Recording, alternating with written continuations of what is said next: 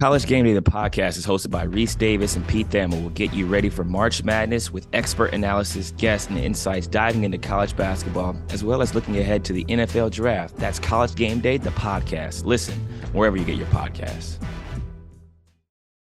Paul George talked about how oftentimes Lowe management comes up and the players don't want to sit. It's medical staff kind of handpicking games, handpicking dates, looking at the schedule and saying, hey, you got four games in 6 or 7 days. This is a high stress, high load situation. We're going to sit you. And then he also talked about how a lot of teams don't practice anymore, and that's affected the body. You look at the 82 game schedule, when your body completely shuts down, you try to ramp it back up.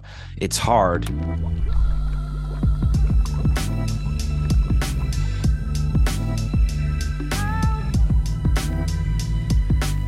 Welcome to the CJ McCollum Show. I am currently in Sacramento. Bus leaves in an hour, so it's very, very early. I'm joined by Zach Lowe. Izzy Gutierrez is currently traveling on vacation. He's probably skiing or snowboarding at this point, but I want to welcome Zach Lowe to the CJ McCollum Show. Zach, how you doing? I'm good, man. My pleasure. It is early out there. Late 8 o'clock out there right now, and late game last night. That's a quick turnaround for you. Got your coffee? You're the host. You got to bring the energy. I'm a water guy. I'm a water tea guy. I normally have tea with lemon honey in the mornings, but I would have had to get up anyway. We had bag drop at 8:15. Breakfast is going until about 8:55, so I'll grab some breakfast, get on the bus, and then I will have a 3-hour nap on our 4-hour, 20-minute flight back to New Orleans. You've budgeted exactly 3 hours of the 4 hours and 20 minutes for the nap. Yeah, I have a lot of that time. It just happens naturally. Normally I log into the Wi-Fi. I send a couple text messages, check a couple emails, and next thing you know, I've been asleep for 2 or 3 hours. It goes quickly. Man, that's a long nap. I'm an elite power napper. Like I can set my brain for like 25 minutes. Let's go. 3 hours. A plane gives you all kinds of leeway, but if I extend to an hour, I wake up and I'm groggy and crabby, and the nap has backfired on me. Yeah, I think for us, we're just so tired physically from playing and traveling that your body just does what it wants. You wake up as if nothing happened, drive home, and then you have a little bit more energy to play with the kids, dog, or whatever the case may be for each person. Yeah, I think your lifestyle is slightly more physically rigorous than mine. I think that's a fair point you're making. Absolutely. We just talked about it a little bit ago. A lot of teams are going through injuries. A lot of teams are going through changes in their roster, whether that's young guys having to step up or guys who are maybe bench players having to start, whatever the case may be. You look at the Lakers, you look at us, you look at a lot of teams across the board with, basically 15 games left probably after we record this podcast, after this comes out on Thursday. What has been the most surprising start to finish that you've seen so far in the NBA, and who do you think is the favorite in the East and also the Western Conference? Most surprising team, start to finish. It's a good question. I think it has to be Sacramento being this good. I was relatively high on Sacramento before the season. I think their over under in Vegas was 33.5, and I was like, that's crazy. It should be way over that. But for them to be third in the West rather, and coming up on 2, we'll talk about Memphis soon, I would imagine. I think has to qualify as a big surprise. The last 30 games, it has to be the Knicks in the East, and I was high on them too. But I mean, they've been like, this is crazy what they're doing. They've been a dominant team for 35, 40 games now, and I don't think really anybody could have predicted that. I picked the Bucks to win the title before the season, so I'm sticking with that. I picked the Clippers to win the West before the season. That is not looking awesome right now. I would probably say Phoenix with KD is a slight favorite to me over Denver, but it's those two, and then a lot of teams with a lot of questions, including the defending champs. But Denver with home court, I have questions about their defense, and as someone who's faced them in the playoffs and faced Jokic in the playoffs and done quite well against them, I would be interested in your take on, can they defend well enough to win 4 playoff series? But they are 30-4 at home, and I think that merits a degree of respect. Yeah, I think I'll start with Denver because you finished with that and haven't played against them. I think they can defend well enough to win for a playoff series. It's just a matter of matchups, like you talked about. I think matchups are going to matter a lot in this upcoming playoffs. Seeds won't really matter. Home court will matter for a lot of teams. Being able to have a potential game seven at home is definitely helpful. In the event that the series goes that long, obviously role players play better at home. Star players play better at home with the comfortability and the fans kind of being on your side. But having played against them a few times, I think the addition to Kentavious Caldwell-Pope, I think Aaron Gordon's playing extremely well. They have a underrated signing in Bruce Brown. I think he helps them defensively, ability to stretch out to the three-point line. Obviously, Joker's Joker. You're always in the game with him and his ability to pass, to score, to kind of control the tempo. They can play fast. They can play slow. They can score in the half court.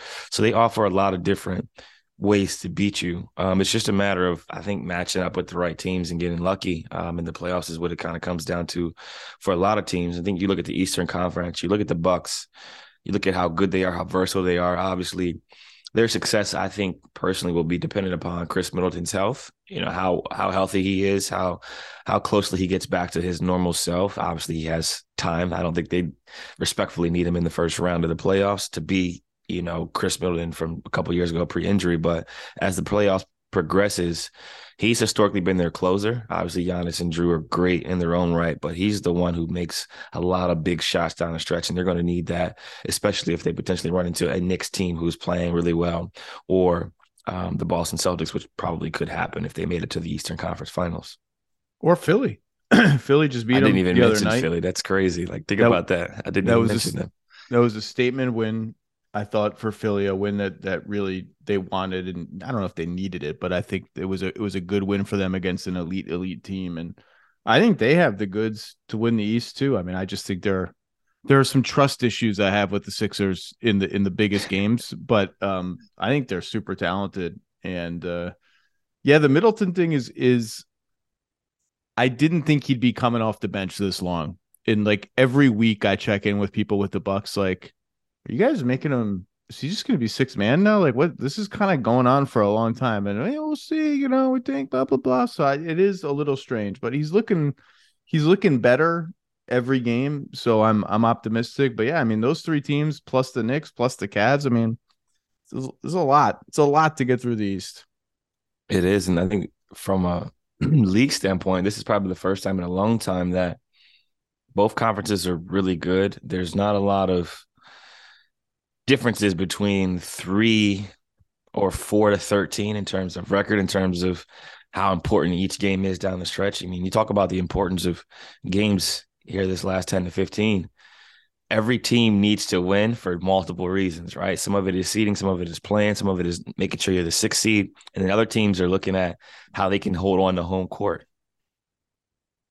Yeah, I mean, the West has just been crazy the entire season, and it's still. I'm checking the standings now.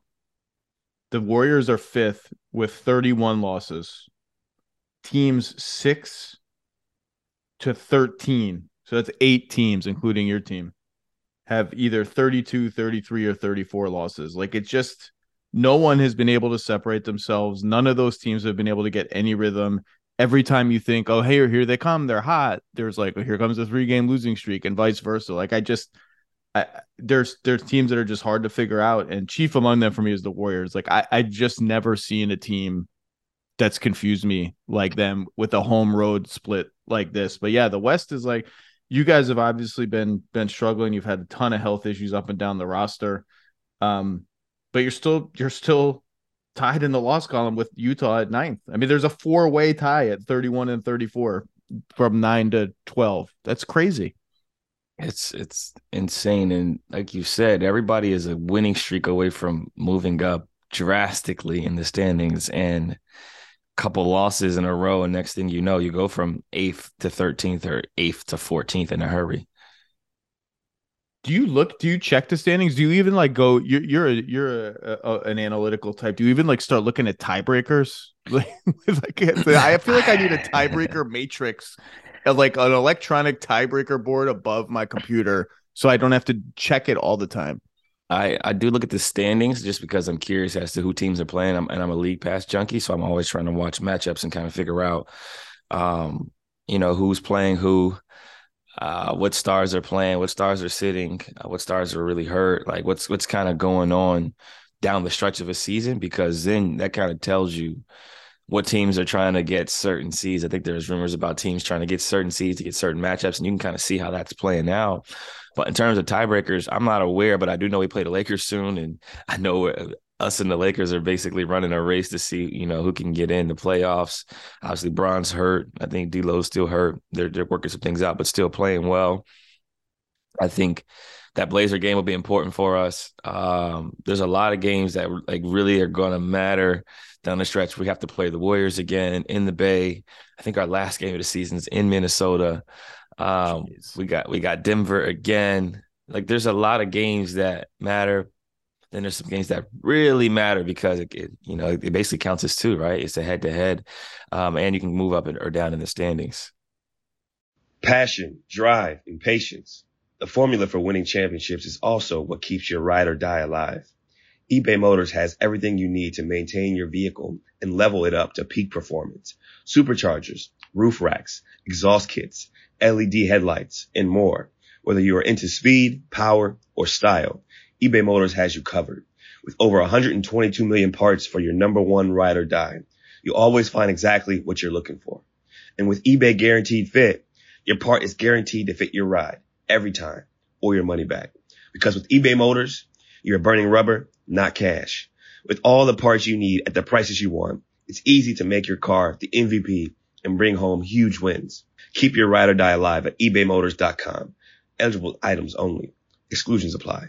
Hi, it's Mike Greenberg letting you know ESPN Bet is ready to take you through all the biggest sports moments this spring. The official sportsbook of ESPN has exclusive offers and markets from Scott Van Pelt, Stephen A. Smith, and me, plus many more. From the playoff intensity to finally getting out to the ballpark, there's no better time for sports fans. Sign up today. New users get a bet reset up to $1,000 in bonus bets if your first bet doesn't win. Download ESPN Bet today. What a play. Must be 21 plus and present in select states. Gambling problem? Call 1-800-GAMBLER. Terms and conditions apply. See app for details. I have a lot of questions, guys. You a question? You're the host, but can I ask you a question? Absolutely. When you watch League Pass, I always am curious about this with players. Are you flipping game to game depending on what's close? Are you like are you watching are you just like, oh, we play Utah in a couple days. Let me check out what Utah looks like right now. Is it just totally like whatever the best game is on paper? How do you strategize your League Pass? I do both. So I might have my iPad up, right? So on my iPad, I'm just watching League Pass favorites, right? Like I might want to watch OKC for obvious reasons, right? I might want to watch the Blazers for obvious reasons.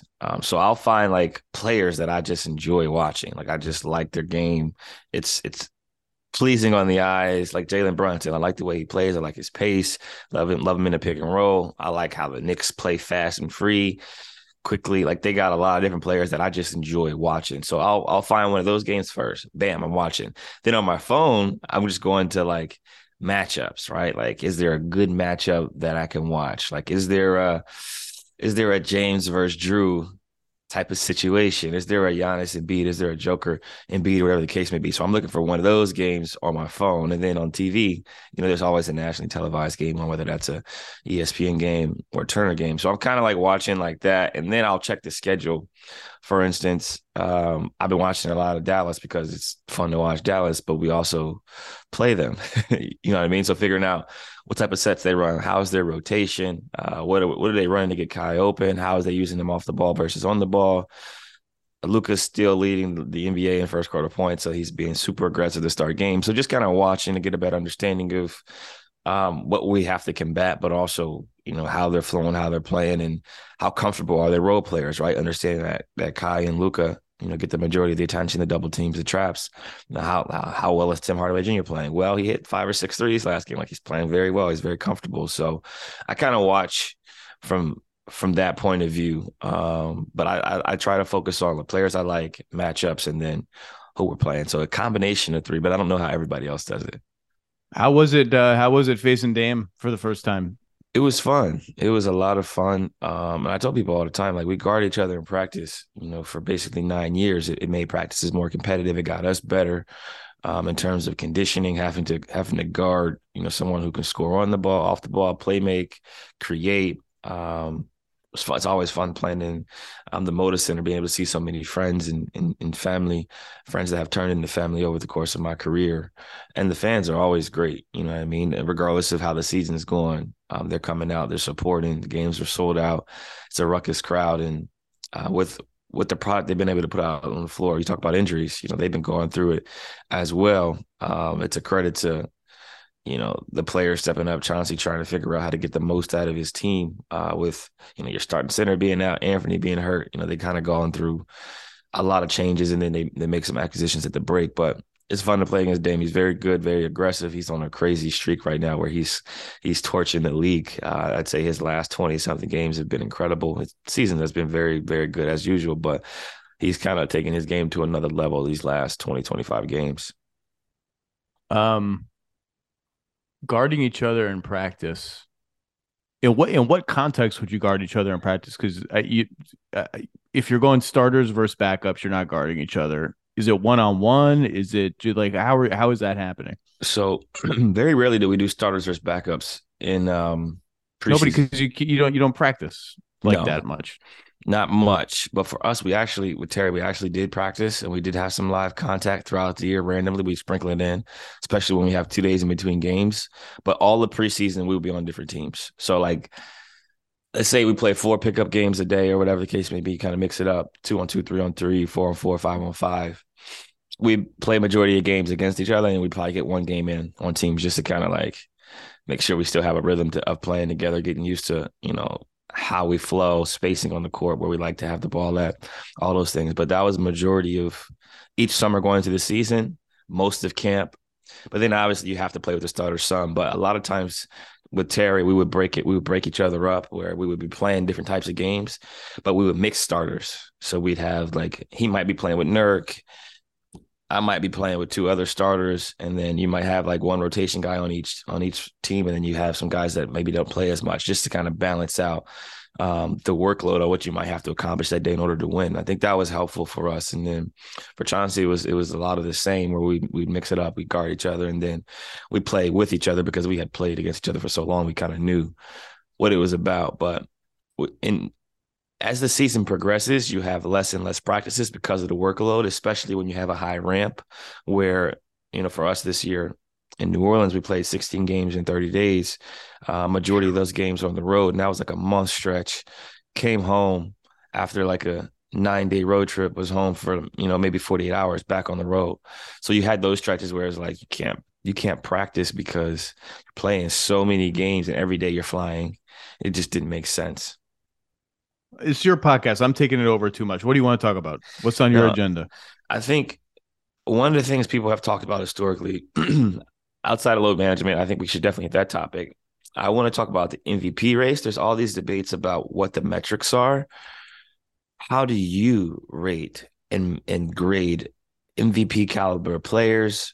And how do you vote? Because some years it's based on team success, and some years it's based on individual accolades. Some years it's a combination, games played. What really matters to you for your metrics for MVP?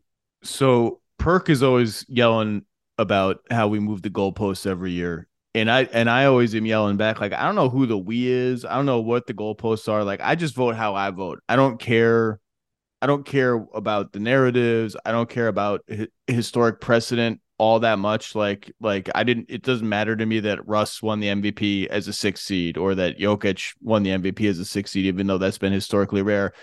If I think they're the most valuable to their team, and obviously if the goalposts move, it's because that word valuable is such an amorphous word. It can mean a lot of things. So I watch a ton of games, so I see all these guys play a gazillion games. So there's just sort of that general eye test in my brain somewhere. And then I have a big giant nerd spreadsheet of every metric that there is that people care about, even if I don't completely understand all the math underneath that metric. And it's 15 columns long, and it has everything from PER to on-off numbers to all sorts of plus minuses and advanced stats. And I just sort of look around at, where everybody ranks and all those things. And, there's no stat that's perfect. Some are like wildly imperfect, but if they all start shouting at you the same thing, or 80% of them start shouting at you the same thing, you have to kind of at least, even if you're suspicious of them, and some voters are more than others, you have to at least like count them as part of your calculus. And then after that, you start splitting hairs between team record and minutes played, and all those things matter. There's definitely, even in the era of load management, it's like, it's tough to win MVP. I don't know what the floor is anymore. It's probably like 68 games or something like that. Like once you start getting below that, it's like, man, it's like these other guys have played 75. Their teams really need them. So it's all of that stuff. And even the on-off stuff is tricky because you don't want to over reward a player because his team's bench is struggled all year, so that their on-off numbers look huge. Like they're so much better with this guy on the floor, and they like fall apart with this guy off the floor. And you don't want to punish players for having good talent around them top to bottom, so that maybe that split isn't as big because that team's bench is really good, or that team's second and third stars are super good at carrying the team when that guy rests, because that's how their coach does it. So you have to sort of know and factor in as much of that stuff as possible. And this year, this is going to be a year, man. Like there are some years where it's contentious for 40 or 50 games, and then two guys get hurt or one team slumps, and it just sort of all coalesces in one direction. This isn't going to be that year. This isn't going to be that year. It's going to be a raucous race. So if you had to make a decision today, who would you choose? So I have not updated my spreadsheet, my nerd spreadsheet, in like 40 games. So I don't know what the numbers say. I suspect they all say that it should be Jokic. I would probably be leaning Jokic right now, but I think Embiid and Giannis are going to build really, really strong cases. And I do feel like the questions about Denver's defense are fair, and that Jokic, at least in the last 10 to 12 days, has had a lot of games, including last night. We're recording this on Tuesday. They beat Toronto last night down the stretch, where he took like 6 shots until the middle of the fourth quarter. And I think some of the, Embiid has to do so much more, take so many more shots, or Giannis takes so many more shots, Jokic is chasing assists, or Jokic isn't as dominant or insistent a scorer as those guys. I think some of that is a little to a lot off, because Denver has the second best offense in the NBA, and he's averaging a triple-double. So like clearly whatever balance he's striking between scoring and passing is kind of working at a pretty elite level. But there are games where I'm like, could you just get the ball in the post a couple more times? Like there's nothing you can really do with him down there. But I probably would lean Jokic, but it's close. And there's so many storylines, right? There's the whole, like, should somebody win it 3 times in a row? Right. And then there's the whole, wait a second, but when Russ won it, X percentage of voters were like, well, if you average triple double, you should just win. Like that's the whole argument. That's like the open and shut argument for Russ. But then wait a second, Russ has done that a couple more times since then. So it's like a little less special than it was when he did it for the first time since 1962. It's very, very messy. But the one thing, CJ, is like the discourse around it. And it's not just media and it's not just fans. It's like what God bless Michael Malone. I love him. I think he's a great coach, but he's arguing for Jokic with such like a sort of smirking, I don't even know what the right word is. Like he's arguing as if voting for Embiid is like, you're a moron if you vote for somebody else. Like all these guys have cases. No one is a moron. All the voters are trying to do their best. Like it's a hard choice. Everybody is very valuable for their teams, and some metrics tell it, some metrics don't. And the eyes never lie. You can look at those players and say they all are worthy and deserving of being MVP. They're all very valuable. They're all very talented. Their team looks a lot different without them on each team. You take them off, and that team looks a lot different for all of them. So I'm just always curious as to what it looks like, because you got best player, you got most valuable player, you got most impactful player, you got player that does the most with the least. Like there's so many ways you can shape this. And I think, for me, as I watch these players, they're all great in their own right. I've played against them all. They're all dominant in their own ways. And you're going to be able to make a case for Giannis to win MVP every year. You're going to be able to make a case for Joker to win MVP most years. And the same goes for Embiid, because Embiid's going to put up crazy numbers and his team's going to be a top 3 or top 4 every year, because that's how dominant and good he is. So I think, like you said before, it's tough. And now we're in the situation where Joker probably wins his 3rd MVP, and some people are going to like it and some people aren't, but I think that's the way the world has historically worked. Wait. Okay, so I do think, to go a little further, I do think there's starting to become some separation between those 3 at the top and then the Luka, Tatum, whoever else you want to throw in. I'm probably forgetting someone in the 4 or 5, etc.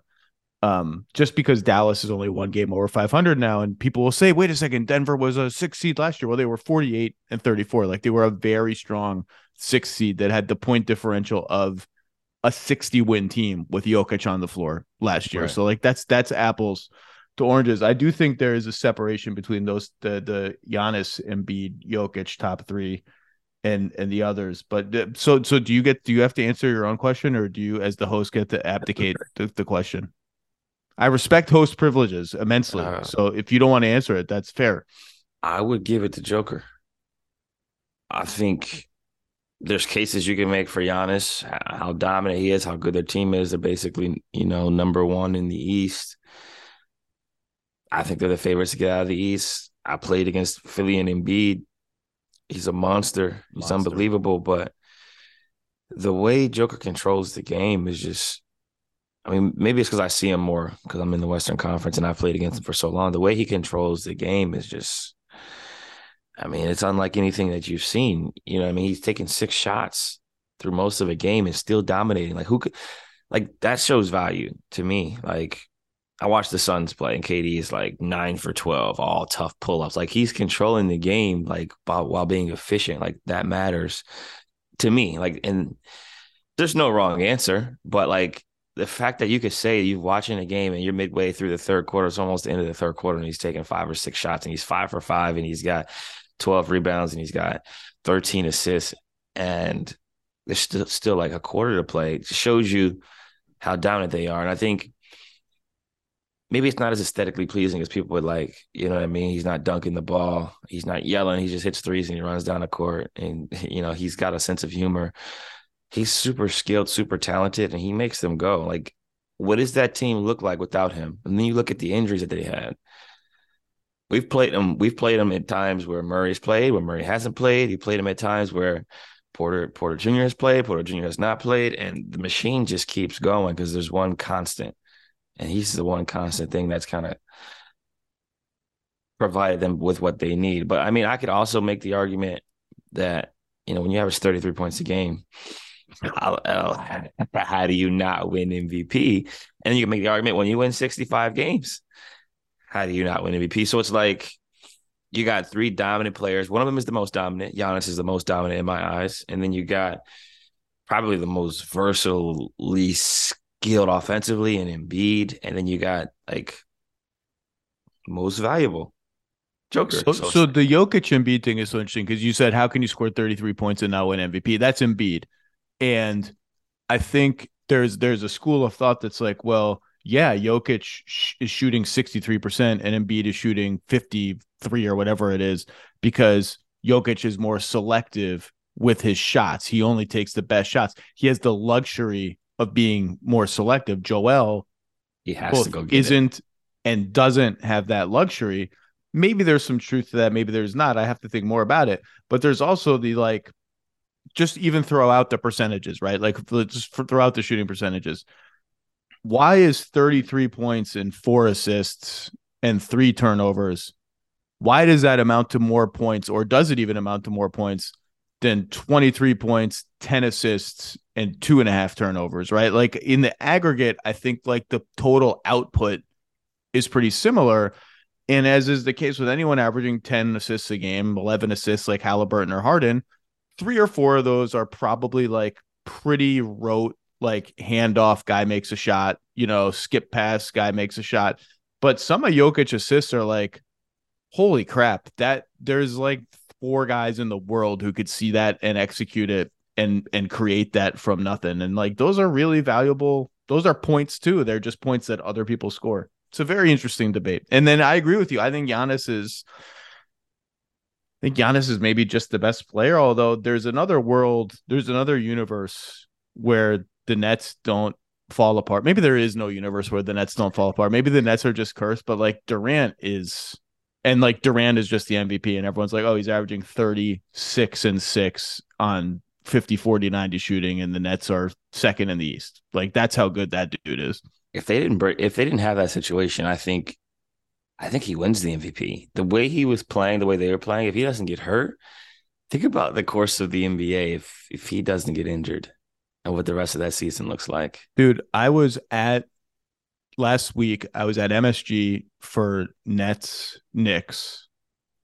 So I'm on press row watching that game in front of me. And during commercials and halftime, I've got on my laptop Suns Hornets because it's KD's first game with the Suns. Mm-hmm. And there was a moment when I'm watching the Nets with all these new dudes get absolutely shellacked by the Knicks. And then I'm watching Durant just do Durant stuff against the Hornets, but for the Phoenix Suns. And I was like, how did this happen? Like a month ago, the Nets were 18-2 in 20 games. And now this dude's playing for Phoenix and they're like, Spencer Dinwiddie is dribbling a lot for the Nets and they're losing by 25 it was like a weird moment of, did this happen? Did I dream all this? It was very strange. The NBA is an intriguing game. I joke sometimes it's like a soap opera. You never know what's going to happen, but you just want to watch. And around the deadline, something crazy happens every single time. Every year we do this big trade deadline special on NBA Today. It's like this year was 5 hours. And every year, like 10 days before, there's this panic among the producers and even sometimes some of the people on the show about, man, what are we going to talk about for 5 hours? It seems kind of quiet out there. I don't know if we're going to be able to pull this off. And I'm always like, the NBA provides. It will provide. Like, just Right. just be patient. We'll get stuff. And like then, of course, like the whole world exploded. Yeah, 1 a.m. too, which is never a great time for trades to go down. 2 more things, because then I have to go to the bus. Not just load management, but how do we fix the All-Star game first? How do we fix it? You've seen competitive ones. You've seen not so competitive games. Is it financial incentive? Is it home court advantage? Is it like, do we go No, to base? God, no home court advantage. Well, then we'd have to ditch the draft, right? Because then it would have to be West East again. So then the question I was asking a lot in the wake of this thing, which was a total debacle. It's like, why was the one in 2020 so competitive? And because that was the first one with the Elam ending, the target score thing. I think the And players if you watch the fourth quarter of that game, it was like super competitive. And you had like Kyle Lowry was in the crunch time lineups, Chris Paul. They were like running plays to get mismatches. And it was like real NBA basketball, only with like the best guys. And the answer that kept coming back to me was Kobe. Kobe, we were a month removed from Kobe's death. They had built the target score plus 24 around Kobe. The MVP trophy was named for Kobe. And the players felt an obligation to really go at it because that was so fresh. I'm like, maybe that's all it was. But like my point was, we're not far removed from a game that everyone agreed was like, at least the fourth quarter was awesome and super competitive. And what was it about that game that was different than the last couple? And that was the only answer that came back to me. I don't know if I know you were not playing in that All-Star game, but I don't know if you were there. I can't even remember where it was. Was it in Chicago maybe? I can't remember where that one was, but I don't know if you were there or if you talked to players there, but about I watched it. It was very competitive. I've talked to CP. I've talked to Kyle about it. The competitive spirit, the nature, who was in it. I think all those things played a factor. And I think, like you said before, the competitive nature of Kobe, may he rest in peace, what that meant to the guys, what he meant to the guys. I think that definitely played a factor. But I think the players matter, like what type of players you have in it.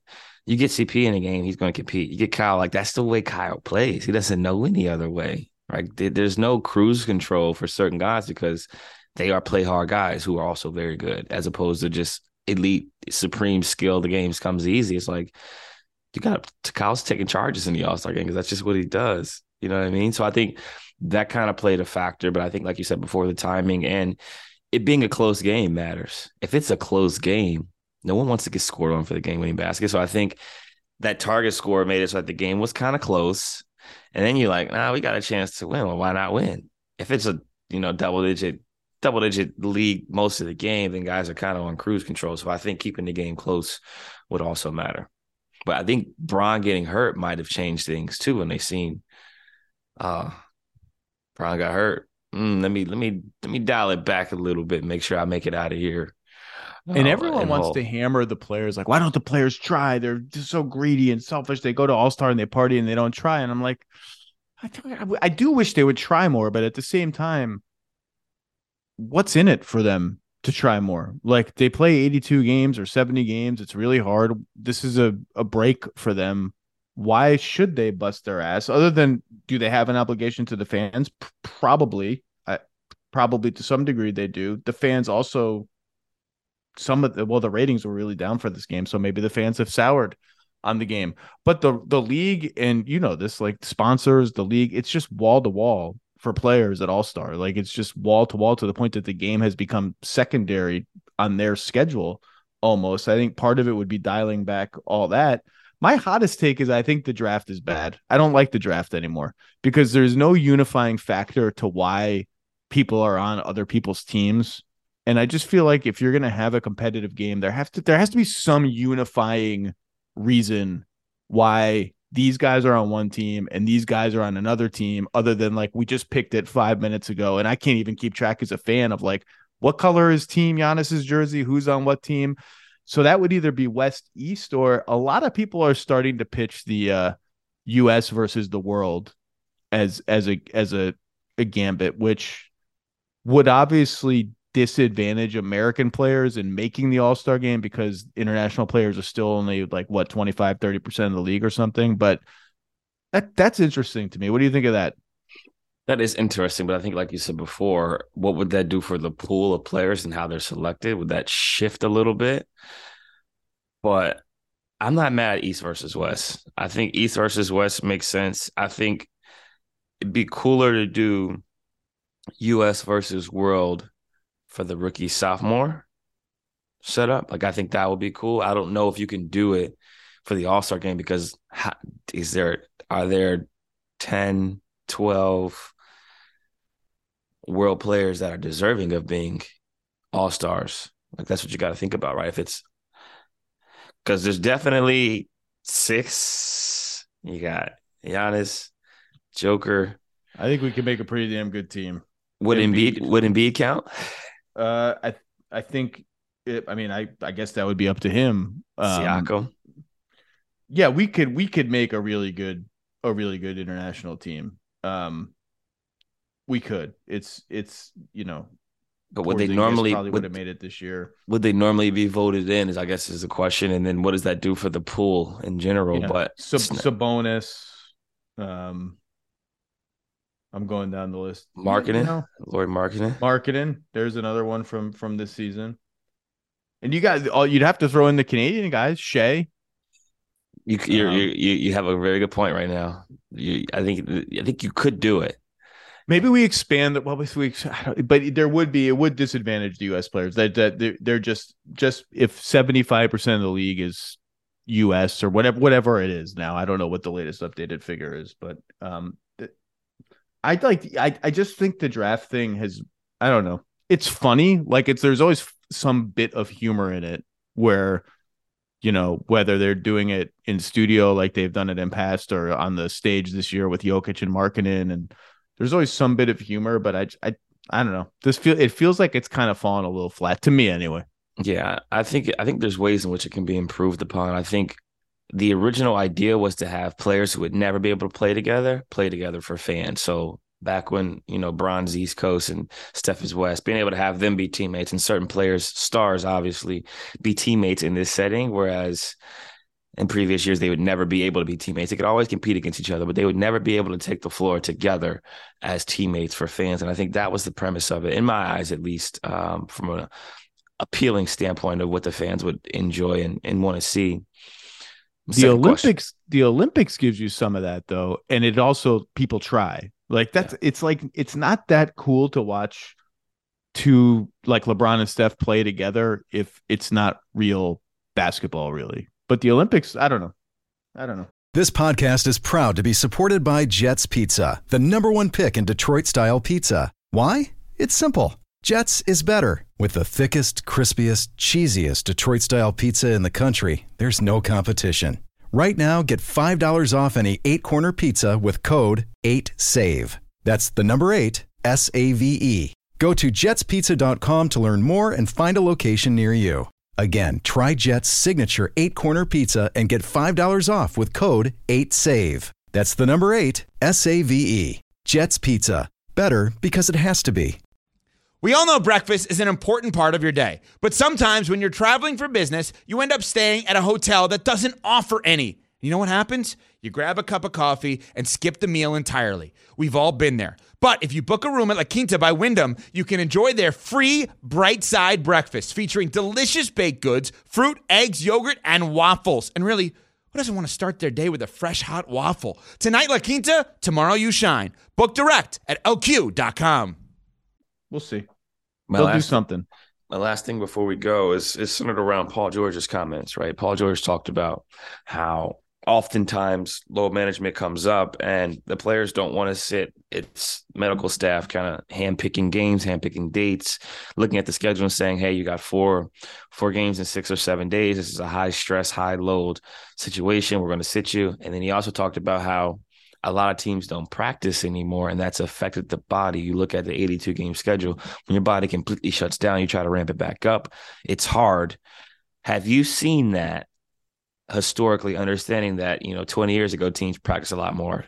Hell, when I first got into the league 10 years ago, teams practiced a lot more because I had friends that were rookies, and I was like, this is how it is. And then it progressively eased up a little bit depending on how good your team was, how old your team was, where you were at in the standings. It's not like Europe where you get punishment practices, but you might have a longer film session.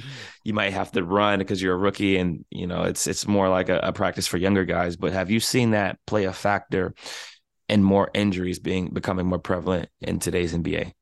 So to Paul George's first point, we talked about this on NBA Today last week, and about Charles Barkley's comments, like, kind of lambasting the players. And I said, I think Charles is right that it's a problem, but he's blaming mostly the wrong people. I think there are a handful of players who have a pretty large say in when they play and why they play. And then you have like situations where, guys are discontented with their teams and that's why they don't play. Ben Simmons last year being the most famous one in Philly. But I think in a large part, it's a top-down decision. That's for most players who are load managed is not their decision. The practicing is really interesting because over the last 5-6 years, I have had a lot of sports science people tell me, and it's a debate within that community, we've gone too far in minimizing the non-game workload, because part of being game ready is being physically game ready, is having a baseline of activity that you ramp up from, so that the ramp up into game action is not so severe. And in some cases, we've kind of lost that baseline, is dropped too low for some players who just don't practice at all, where it becomes dangerous to spike so heavily into like really high stakes, high leverage games. I think that's interesting. And there's probably more science that I haven't read behind it, but it is something I have heard from the people who are making some of those decisions. Yeah, I would agree. And I think, like you said before, guys love basketball. There's a lot that comes with basketball. Obviously, you get paid well. There's traveling. There's endorsement deals. There's media, like you talked about. There's also a weekend. But like the actual playing of the game is the funnest part of the game. Like it's what brings us the most joy. It's what everybody does in their spare time. It's what people who aren't professional athletes enjoy the most. So guys do love playing the game. I think that gets forgotten when we have these debates about spoiled millionaires not want to play. And like you said before, there are extreme cases in which, there's tension, there's issues between player organization, player franchise, and they have, situations they have to figure out. But for the majority of guys, they do actually want to play. And I think having done a variety of things throughout my career in terms of, I played 80 out of 82. I literally sat the last 2 games of a season because we had locked in our seed. I know what that's like. I know what it's like to have DNPs and kind of play and have to be like the practice player where you do extra conditioning and everything. I think there is a balance in which you have to maintain a certain level, a certain workload in practice on off days. I lift in season sometimes after games.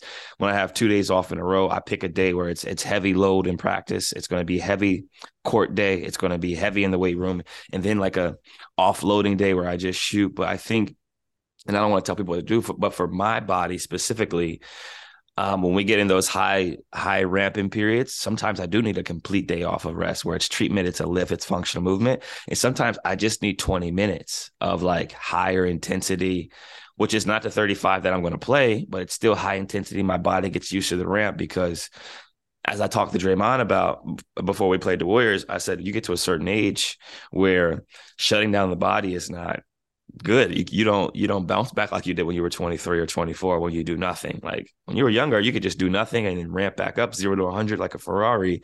As you get older, you have to make sure those joints are moving how they're supposed to be moving. You got to, if you're a shooter like Steph, you're getting in the gym, you're at least getting shots up. You may be coming off screens like Clay.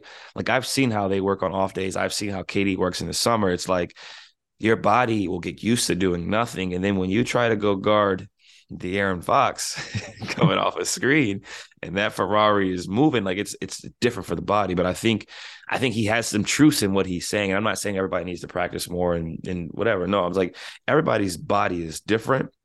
But I do think doing nothing can be a disservice. And that's also on the medical staff to kind of figure out player to player and to not have a cookie cutter approach on how to, manage and maintenance your players. But I think that is an issue that we're facing.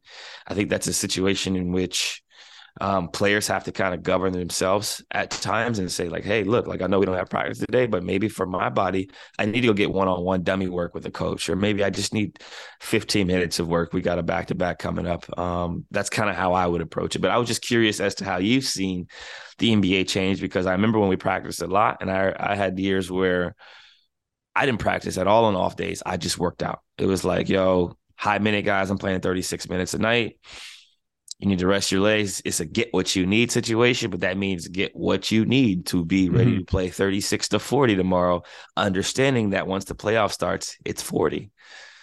It's 40 and it's 40 super intense minutes compared to the regular season. Is this idea that players are just, there's no defense being played. Nobody plays hard. People play hard. Teams play hard. Defense in the NBA is hard, but playoff minutes are different than regular season minutes, I would imagine, right? I mean, the opponents are better, the stakes are higher. There's no off possession in the playoffs. No, and you're literally focusing on one team. Like your scouting report is on one team. You're not like kind of looking like, okay, we got them coming up too, whatever. No, it's like your sole focus is their point guard, their shooting guard, their backups. You know everything about them. You know their play calls. You know how they rotations are going. You know when guys are coming in and out. You probably know when coach is going to take timeouts in the other team because you've watched so much of that team. So I think it's completely different having played in the playoffs a lot of times. The stakes are raised. Obviously, it's more half courts, less transition. Like you have to really be able to execute. Well, we're almost there. Hopefully you guys can, right the ship and at least get into play-in and have some fun games in New Orleans. Yeah, I'm looking forward to it, man. I appreciate you joining the pod. Great conversation. And hopefully, like you said before, we'll get some playoff games in New Orleans and we'll be able to compete on that stage again because it is the best stage in basketball. Always a pleasure, CJ. Always good to see you. Stay healthy. Continued good luck. And good luck down the stretch run. It's going to be interesting. Thank you. You have a good one and travel safe.